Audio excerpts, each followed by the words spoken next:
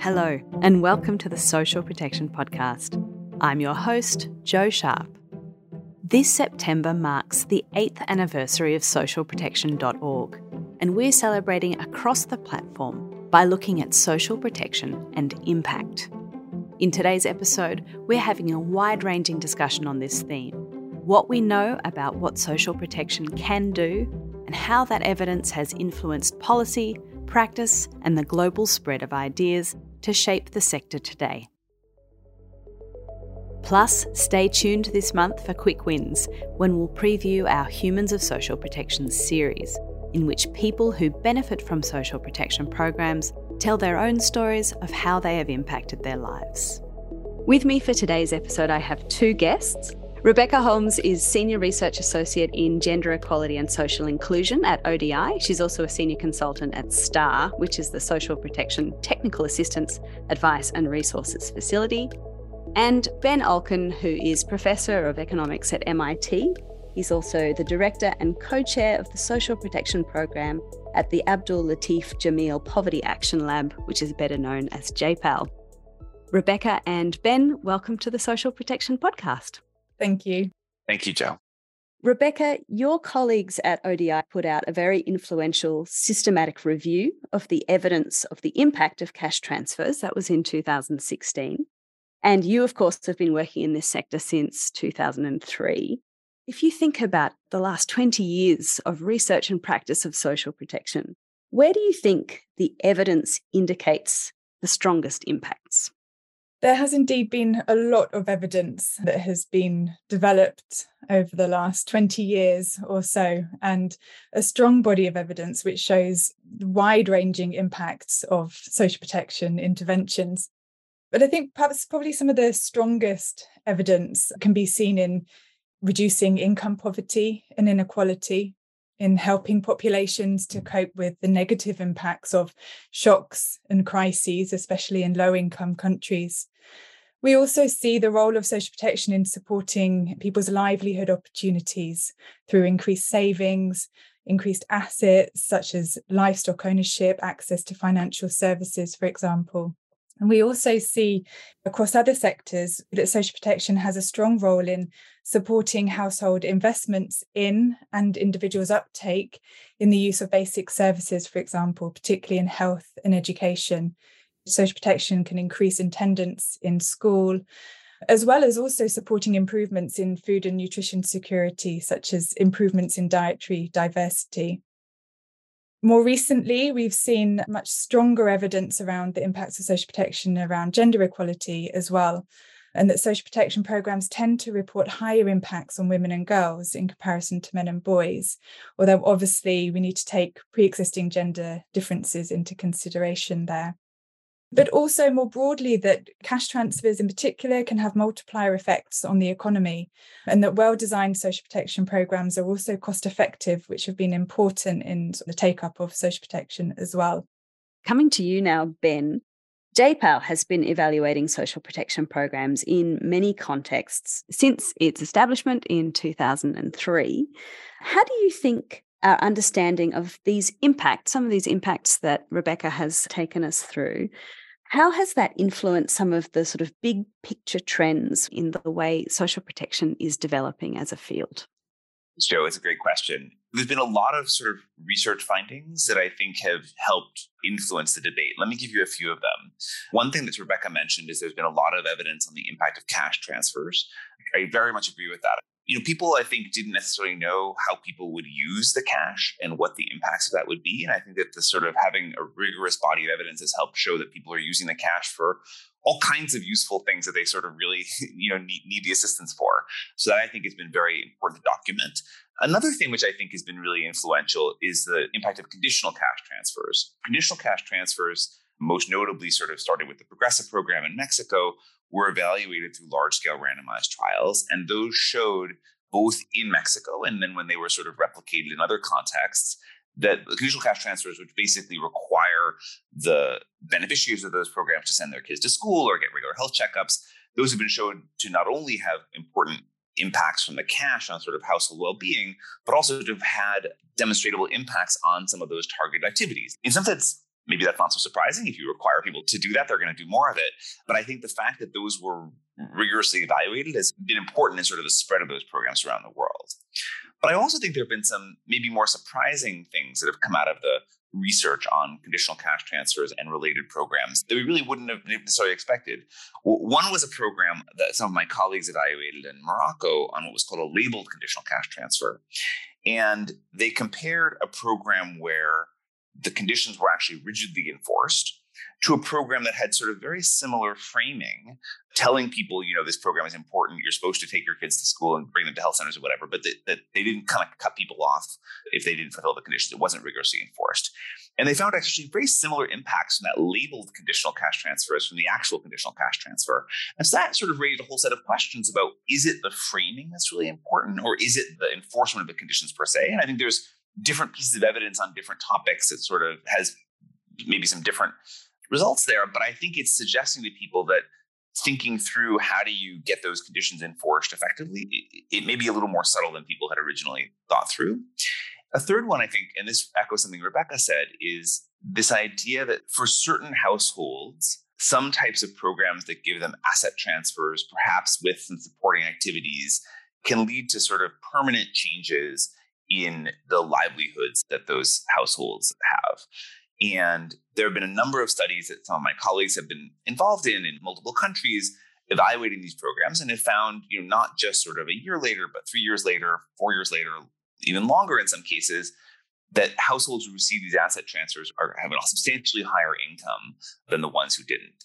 The important caveat I would say to that is these programs aren't necessarily for everybody, number one. And number two, the programs are pretty complex. They don't just give you an asset like a cow or a goat or something by itself. They have a lot of supporting activities that go with that to sort of help you figure out how do you manage this asset productively.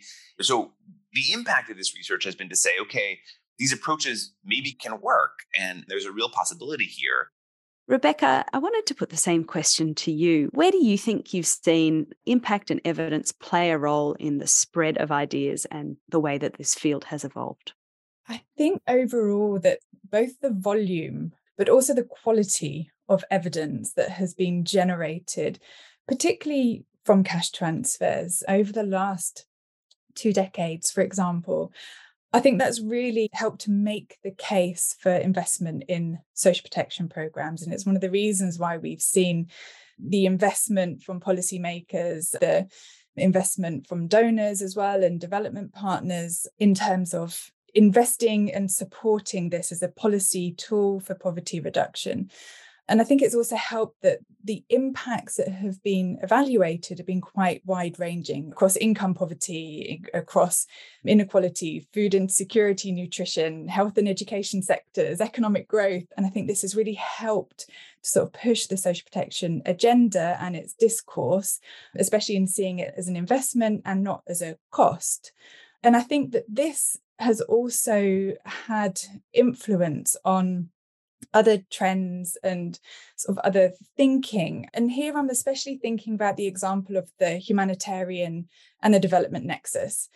In the early 2000s, there was also a shift in humanitarian assistance as well, or a more visible shift in using cash transfers as well. For example, we can see the Grand Bargain and its focus on the cash work stream. Most recently, we see that in the quest for enhanced linkages and coordination between humanitarian assistance and social protection in the COVID response. And increasingly, we also see that playing out now as well in the context of high levels of displacement and climate change. The evidence on social protection and cash transfers in particular have evolved and influenced those as well. So you've both talked about the need to bring nuance to this kind of question of impact. For example, as you were saying, Ben, those original evaluations of conditional cash transfers showed impact, but then subsequent work has found that other forms of cash transfers that are labelled or even unconditional can also be effective. And it raises that question not just of what the impact is, but why that impact exists, what else is going on, and even whether there might be better ways of achieving similar outcomes. And it does seem that sometimes when we get to the point of trying to replicate these approaches in other countries, some of that nuance can get lost. Ben, Rebecca, what do you think about that challenge? as you're moving, there's always this question of sort of, if you see a result in one context, how do we know whether it will be applicable in a different context? I think we want to understand to what degree that the contexts themselves are similar or different. So if you're going to be porting a result from one place to somewhere that seems very similar, you probably have a reasonable degree of confidence the results are going to be similar. If the context is really different, then maybe you need to do some additional evaluation work to make sure that it's actually going to work in that new context as well. And the second thing is sort of the body of evidence. If we see something that has worked in 7 different contexts, which are all very different, and the results are pretty similar, I think we have a reasonable degree of confidence that that's a pretty generalizable result, that if we go to that 8th context, it's going to find very similar results. If we see something that works really effectively, but only in kind of one place, then I would say to a policymaker, before you sort of just take that headline result and scale it up in somewhere very different, you may also want to be building some impact evaluation into your new program to make sure that those results are applicable in your context too. In addition to that, I think the evidence that has been built recently around gender equality and looking at the potential impacts that social protection can have on particular gendered outcomes as well, whether that's sort of across supporting maternal health or supporting adolescent girls to have other opportunities other than early marriage and keeping them in school. I think those are really exciting findings, but again, just highlighting the importance of context, the political economy, community, public, political views in applying sort of different programs and the expectations of that. And I think especially when we get into issues like gender equality, women and girls empowerment, which can often be sensitive, but I think there's a really strong body of evidence emerging around these areas, and exciting to see how these are also being applied in different contexts and evaluated. Yes, we ran a 3-part series earlier this year on social protection and gender-based violence, and it really explored a lot of that emerging evidence, which, as you say, is coming from a lot of different places. And to some of the points we've been making about nuance, social protection programs do seem to be generally quite positive, or at least not obviously negative, on issues around gender-based violence. But there are some exceptions, and for those stories that seem to be finding male backlash, for example, it is really important to unpack that and understand why. Let me turn to policy now, Ben, and I wanted to ask you about how the evidence and impact, all this data we're deriving from these evaluations and experiments, how that's used by policymakers. Policymakers are, of course, weighing up a range of factors when they decide how and where to invest in social protection, as they are with any form of public policy, public spending. How have you seen the findings from JPAL's research interact with some of these other processes, the sausage making that goes into actually getting programs funded and implemented at scale? It's a great question. And maybe I can draw on my own experience working primarily in Indonesia. One way is when a policymaker specifically says, I would like some evidence on this topic. And here's a great example of this. So Indonesia had a program where it was distributing subsidized rice to millions of households. And they were concerned about who was exactly getting the rice, making sure it was going to the right individuals, they were getting their full entitlement. So they had this idea they were going to give out identity cards, which basically say, you are a beneficiary of this program. And the idea kind of went up the chain. And the vice president of Indonesia said, before I sign off on this thing and mail out a million of these identity cards, I would like to know, is this going to work? And is there potentially be some backlash for people who don't get the identity cards? And he said, so I'm going to put a pause on this, and I would like you guys to find some evidence on this. And we were working very closely with the Indonesian government. And in response to this, designed kind of a very rapid randomized trial where we worked with the Indonesian government to do a pilot program in 600 villages across 3 different provinces, in which we said, okay, we're going to do this as a pilot basis. We'll help you randomize which villages will get the ID cards, which won't. And we designed a kind of a rapid evaluation. Found that actually the identity cards were very successful, made a huge difference in sort of the intended beneficiaries getting more of what they deserved and actually reducing leakage in the program. And then I think that was one useful input to the government when they then decided to go ahead and said, okay, this seems to be working. Let's go ahead and scale this up and send the identity cards to 15 million households. We've been working on questions about targeting, in particular, this idea that sort of communities have information about who's most in need of assistance, and that can be a useful way of determining beneficiaries for programs, particularly in low information environments or environments where maybe the community knows who's recently unemployed in their neighborhood or who most is in need of assistance, but it would be maybe hard for the central government sitting thousands of miles away to know that information. So we had done a study on this in around 2009, 2010 or so, and had shown that sort of community targeting was very effective in Indonesia at matching local concepts of poverty, and did similarly in terms of more database approaches and better actually in terms of matching local concepts of poverty. That's what we had shown in this earlier study. Fast forward 10 years later, when COVID hit and the government was saying, we need to distribute assistance to people who have been hit by this shock. And it's possible that the people who need assistance now are not exactly the same people who were poor 6 months ago, because the economy had this huge shock and it was a new set of people who might need assistance. They did many, many things in Indonesia in response to this. One of the things they did was rapidly set up a very large community-based cash assistance program. They had a fund that was given out to villages, mostly for use for infrastructure, called the Dana Desa, or the Village Fund. And they set aside, I believe it was 40% of the village fund that could be used for cash transfers to villagers that were identified through a community-based process. My understanding from what I heard from our government partners is that in the debate about whether this was a good idea, they were explicitly able to look back at the community-based targeting study that we had done 10 years earlier to say, okay, we know in Indonesia, because we've already have this body of research that was already done, that community targeting can be really effective here, and it's going to lead to the right set of people being chosen. There's not going to be concerns about capture by local elites. It's going to work reasonably well. And that, I think, gave them the confidence to go ahead with this kind of rapid policy scale up.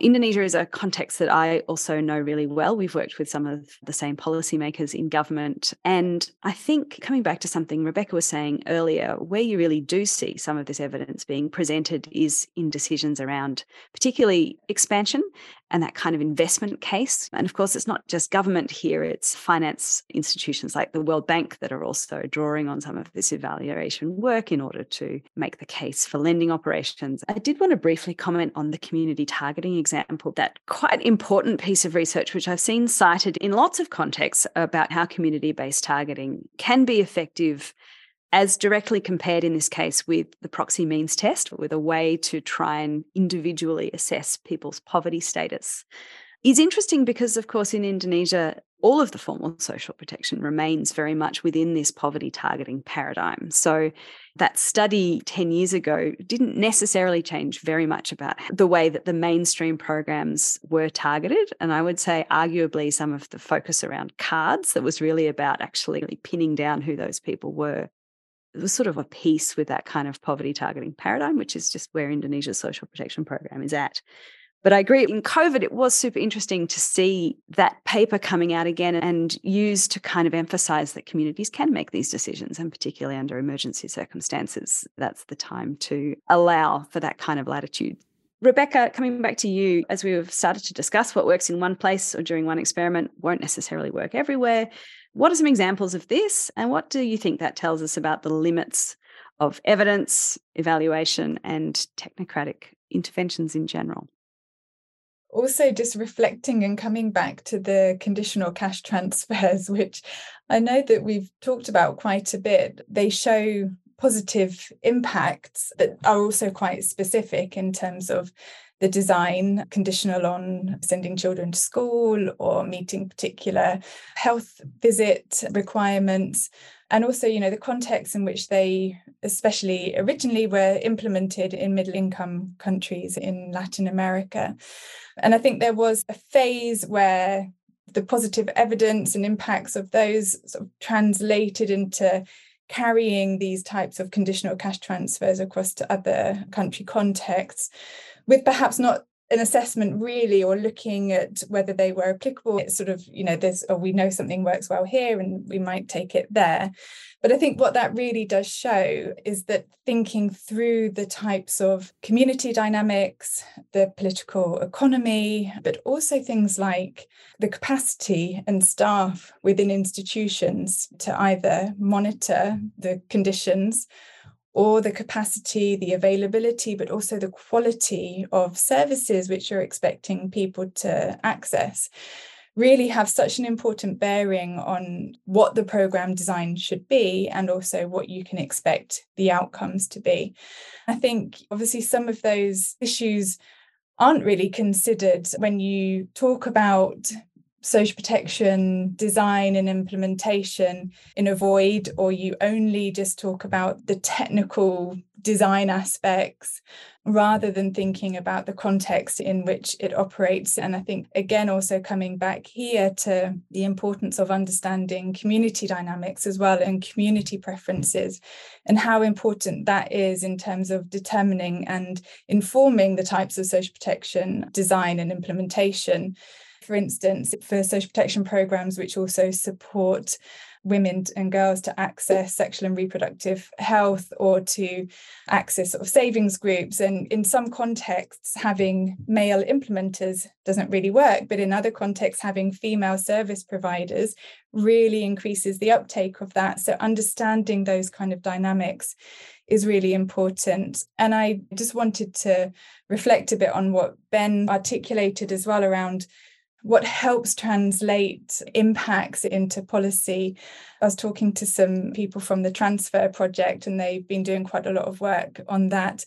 And they highlighted a few particular examples or key takeaways that they've been working on and learning as well. And some of these included making sure that the evaluations, that the research is linked to national policy priorities. I mean, Ben, this is exactly what you were saying in terms of the Indonesia context. It was also based on demand, what was needed at the time. And if you're in a situation to be able to respond to that, it's brilliant in terms of informing policy. Another area is creating regional learning communities. So looking across regions and within countries and being able then to explore those context specifics, but also explore differences and providing technical support in how to implement research findings or translate research findings into actual sort of policy and programming support at national level is really important. And then another key takeaway was around building local capacity, both in terms of research, but also in supporting and enabling local advocacy actors to take the research and work with that. And I think this often comes as a challenge when we have more global research rather than it being country specific. There's a need for both, but I think it's just really important to think of those national linkages and opportunities as well. We've talked a little bit about the evidence, for example, around women's empowerment, gender-based violence. But what I'd be interested to hear from you is whether there are gaps in the impact data, particularly for marginalised and excluded groups, that you think could be better understood or areas that you'd like to see more work on. Yeah, I think there's a lot of really positive and good evidence has been generated over the last sort of 10, 15 years, I would say, that sort of looks beyond the household as a unit of being a social protection recipient.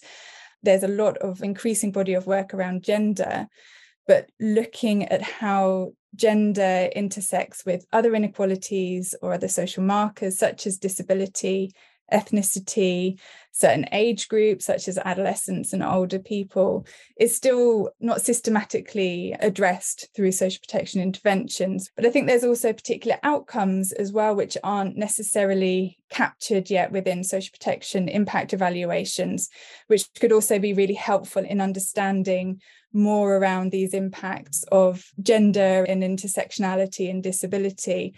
So it's not only a question of disaggregating what data we have by female and male recipients, it's about looking and asking particular questions around how the receipt of social protection influences individuals. Some of the examples of that includes understanding risks of violence and discrimination and harmful social norms, looking at that carefully and ethically, but having more of an opportunity to look at the role that social protection can play, especially given the heightened risks that marginalised populations often face. Looking at the care economy as well, for example, in terms of outcomes and how that influences people's ability to participate in social protection programmes as well as benefit from it. And then, issues such as voice and agency, women's decision-making ability, how social protection can support more marginalised communities in terms of engaging in social activities, social cohesion and inclusion.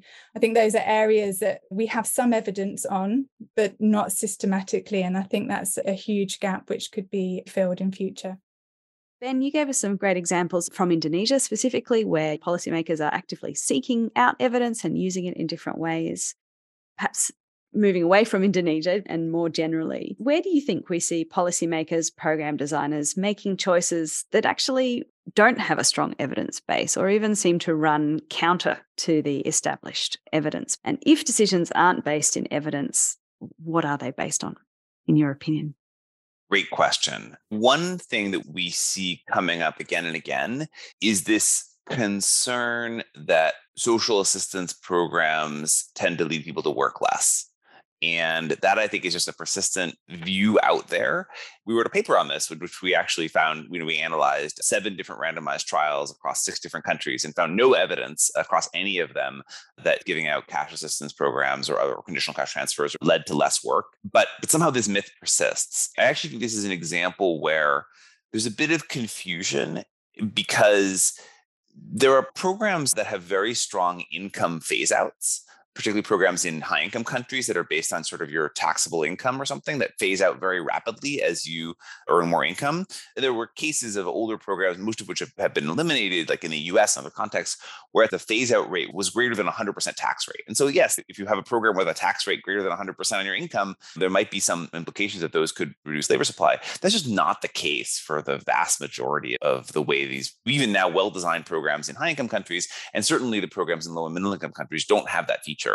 A second example is direct fuel subsidies turn out to be very difficult to get rid of. I don't fully understand the political economy of why they are so popular, despite the fact that we think that they're pretty poorly targeted. And in general, it's middle class and higher income people that are consuming more of those subsidized products. And so it's not a particularly effective way of distributing assistance to those who need it the most. They do seem to be pretty resilient programs politically. So understanding why that is and how to make those policies more effectively pro-poor, to me, is an important area for future research. Yeah, we were discussing the use of food subsidies during the inflation crisis on an episode last year, and the fact that a lot of governments, when faced by rising costs of bread and so on, were subsidising those, despite the fact that they were also regressive, and also in some cases, despite the fact that they just had a really positive experience using cash transfers instead for COVID. And I think some of these things, as you say, it's the political economy. There's also just something about the fundamentals of providing, a government's role is to provide food in a time where people are hungry. I will say to link it back to some of the research that we've talked about, I do think one challenge is that some of the more targeted cash transfer programs, although they are very effective and much more pro-poor on average, they're not perfect. There is exclusion error. And so some people don't get included in those programs. Governments often face a choice of, we're in a real crisis moment, and we're worried about sort of large numbers of people who aren't going to be able to eat. You might choose to do a broader based program, particularly in that kind of moment, because you don't want anybody to be excluded. And that could be part of the thinking.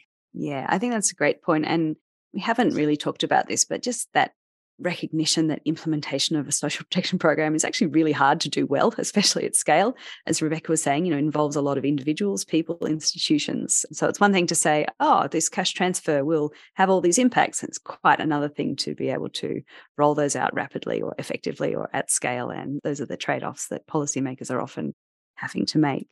I wanted to move away from statistically significant samples to some really individual and personal anecdotes. You have both been involved in fieldwork. You've met with people who participate in social protection programs. Are there individual stories of impact that have influenced you or that have shaped your thinking about why social protection is so important? Absolutely. And I've been very fortunate to spend time collecting data from social protection beneficiaries, from social protection recipients in several countries in sub-Saharan Africa and South Asia, particularly doing qualitative work and being fortunate enough to sit down in people's houses and chat with them and understand sort of the situation that they are in. One of the issues that always stands out to me across all of the research and the interviews that I've done with the support of national research partners is the personal and individual resilience of women and men in the context of the complex but often sort of compounding challenges that they face day to day. And importantly, the role that social protection can make in enhancing that resilience. And I think that has come across to me in different types of social protection interventions that I've looked at, cash transfers in Nepal, disability benefits in Nepal, asset transfers in Bangladesh, to public works programs in Rwanda. And the additional support that social protection is able to make is absolutely critical in people's lives. And I think something else which comes up time and time again to me is this additional complementarity that providing economic transfers or sort of cash support in combination with other types of programs, whether that's access to skills training or if it's access to sort of community social behaviour norms or programs which invite men and women to talk about gender-based violence across different contexts. Those have shown such promising examples, and the stories that you hear from people in terms of the benefits that they receive from them is really incredible. Ben, what about you? This past year, I did a trip to several different countries in sub-Saharan Africa looking at social protection in those contexts as well. One example that sort of really struck out to me was an older couple who we met with in rural Kenya. They were, I think, both in their 80s, and we were talking through what their income was like. And after we sort of did the math kind of with them of sort of, what's your income in the high season and the low season, and how are you sort of supporting yourself? What I realized was that half of their income in the low season, fully half of their income was coming out of an elderly cash transfer that they were getting from the Kenyan government. Just realizing that in terms of just their basic day-to-day needs in that tough period, how much support they were getting through that and what a difference it was making in their lives, something that was really stuck with me. Rebecca and Ben, thank you so much for such a rich, interesting and wide-ranging discussion about social protection and impact. And thank you for joining me today on the Social Protection Podcast. Thank you, Jo. Thank you.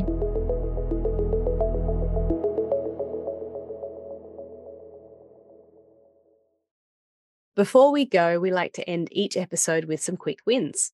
We ask a guest to bring in some recommendations for research, news, or events that have sparked their interest and we think you should know more about.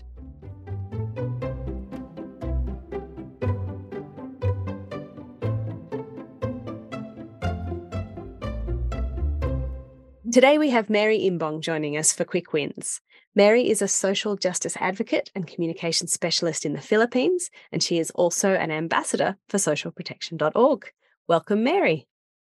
Hello, and thank you so much for having me. Mary, you are a member of the Ambassadors Program for socialprotection.org. You're one of 24 ambassadors this year. These are online positions recruited through UN volunteers from all over the world. So first up, let's talk about the piece you've prepared for our Humans of Social Protection series, which looks at how social protection programs have impacted the lives of the people who benefit from them. Can you tell me briefly about the story you wrote and why you chose this particular focus? I wrote about a paid paternity leave beneficiary from the Philippines. His name is JL Florentino, and he's a first-time parent to a lovely baby girl. And I was actually quite moved by his story because I could only imagine how a new parent might have this strong longing to care for their newborn child and their wife post-delivery. And also because their responsibility to care for this, tiny human during their first crucial weeks or even months after the delivery is shared by both the mother and the father. I think it's just as important that fathers are not only involved, but they also have the peace of mind and the financial security to be there for their family. So in writing about what a paid paternity leave meant for him, for JL, it's really my hope that more people will be more aware of this benefit and maybe even advocate for ways to enhance it. Thank you. It's a really lovely story and a really nice angle, as you say. Is the paid paternity leave benefit in the Philippines an entitlement for everyone, or is that something that JL received because he participates in a social security kind of program? Where does that entitlement come from for him? Filipinos who are fathers who are employed by their companies and who are legally married. And I think now there's a new amendment to it. I don't think you have to be legally married, but you have to be living together. I'm not quite sure if it's already been passed or if it's still considered as a law. On this podcast this year, we've talked quite a lot about women's empowerment around things like care and also gender-based violence. And of course, that crucial element of involving men to achieve the kind of equality that we're looking for, both in terms of care and work. So yeah, it's a great story. And this is one story in a series that will be published on socialprotection.org's platform in September as part of our 8th anniversary. And while we're talking about impact, how have you become interested in social protection and how did you become an ambassador? What was the story there? Yeah, I wish there was a more interesting story, but I just stumbled across the post asking for social protection ambassadors. So formally, I work in the development sector, which focuses more on sustainable development, good governance, youth empowerment. And I've never formally had this background in social protection. So I was curious. I know that it was a term that I hear often, especially when we have policy briefings or meetings with ambassadors or government officials. So it was mostly out of curiosity that I applied. And then when I took the courses that was required for ambassadors, I was pleasantly surprised to learn about all of these terminologies that really helped me articulate the ideas that I already knew by practice, but not necessarily formally in theory. So it was like gaining this knowledge that I sort of knew, but not in a way that I could articulate fluently in the social protection lingo. Now that you've been exposed to these theories and concepts and some of that learning, and of course, integrating that with your expertise in development and of course, your knowledge of the Philippines, I'd be really interested to hear your reflections about where you observe the most important impacts of social protection in the Philippines, or what's really struck you about how social protection works in the Philippines. I'm going to try to contextualize this to the current situation in the Philippines. For the past 2 years, there's been a high headline inflation rate. And I'm sure other countries can also relate to this. But in our case, I can see that social protection has been critical in addressing the country's food and energy crisis, most particularly for the vulnerable populations. So these include women, people who are living below the poverty line, our farmers and fisher folk, etc. I can see that the government has been running several, mostly social assistance and livelihood programs to try to address the different risks considering or confronting the different households, particularly those that have very small children. So the Philippines is a very young population. I think we're getting younger by the day, which is amazing. But it's not that great if the systems we have in place are not able to support that, especially for babies who are still within their first 1,000 days. Thank you so much for that. That's wonderful. Finally, in our Quick Wins segment, we like to bring other resources. And I know you wanted to highlight a webinar that you recently attended as part of your university studies. So can you tell us about it, please? So I encountered this webinar co-hosted by the Ateneo de Manila University that focuses really more on food security, social safety nets, and social protection, which I found quite timely and insightful, given the situation that I mentioned earlier. So this particular webinar is actually part 2 of a year-long series, I think, which talks a lot about the policy and governance of sustainable food systems in the Philippines. It's also worth noting that the Philippines is a highly agricultural country. And so this particular sector is quite important for our context. The webinar gave a really informative assessment of how the country has been doing on its road to achieving SDG goal number 2, zero hunger, and how social protection programs contribute to alleviating hunger. And not just that, but also achieving food security for the most vulnerable populations. It presented a lot of actionable and timeless insights, in my opinion, about how governments in general maximize the impact of different social protection programs. Thank you. And as always, we'll put links to all these resources in our show notes. Mary Imbong, thank you so much for your time on the Social Protection Podcast today. Thank you so much. It's a pleasure.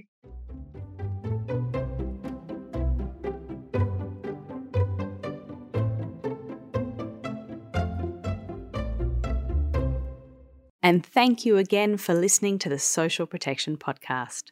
We are a production of socialprotection.org. Follow us on Twitter at SP_Gateway and find us on Facebook, YouTube, and LinkedIn. Subscribe to this podcast via Apple Podcasts or Spotify, and we are so grateful when you leave a review. Back next month. See you then.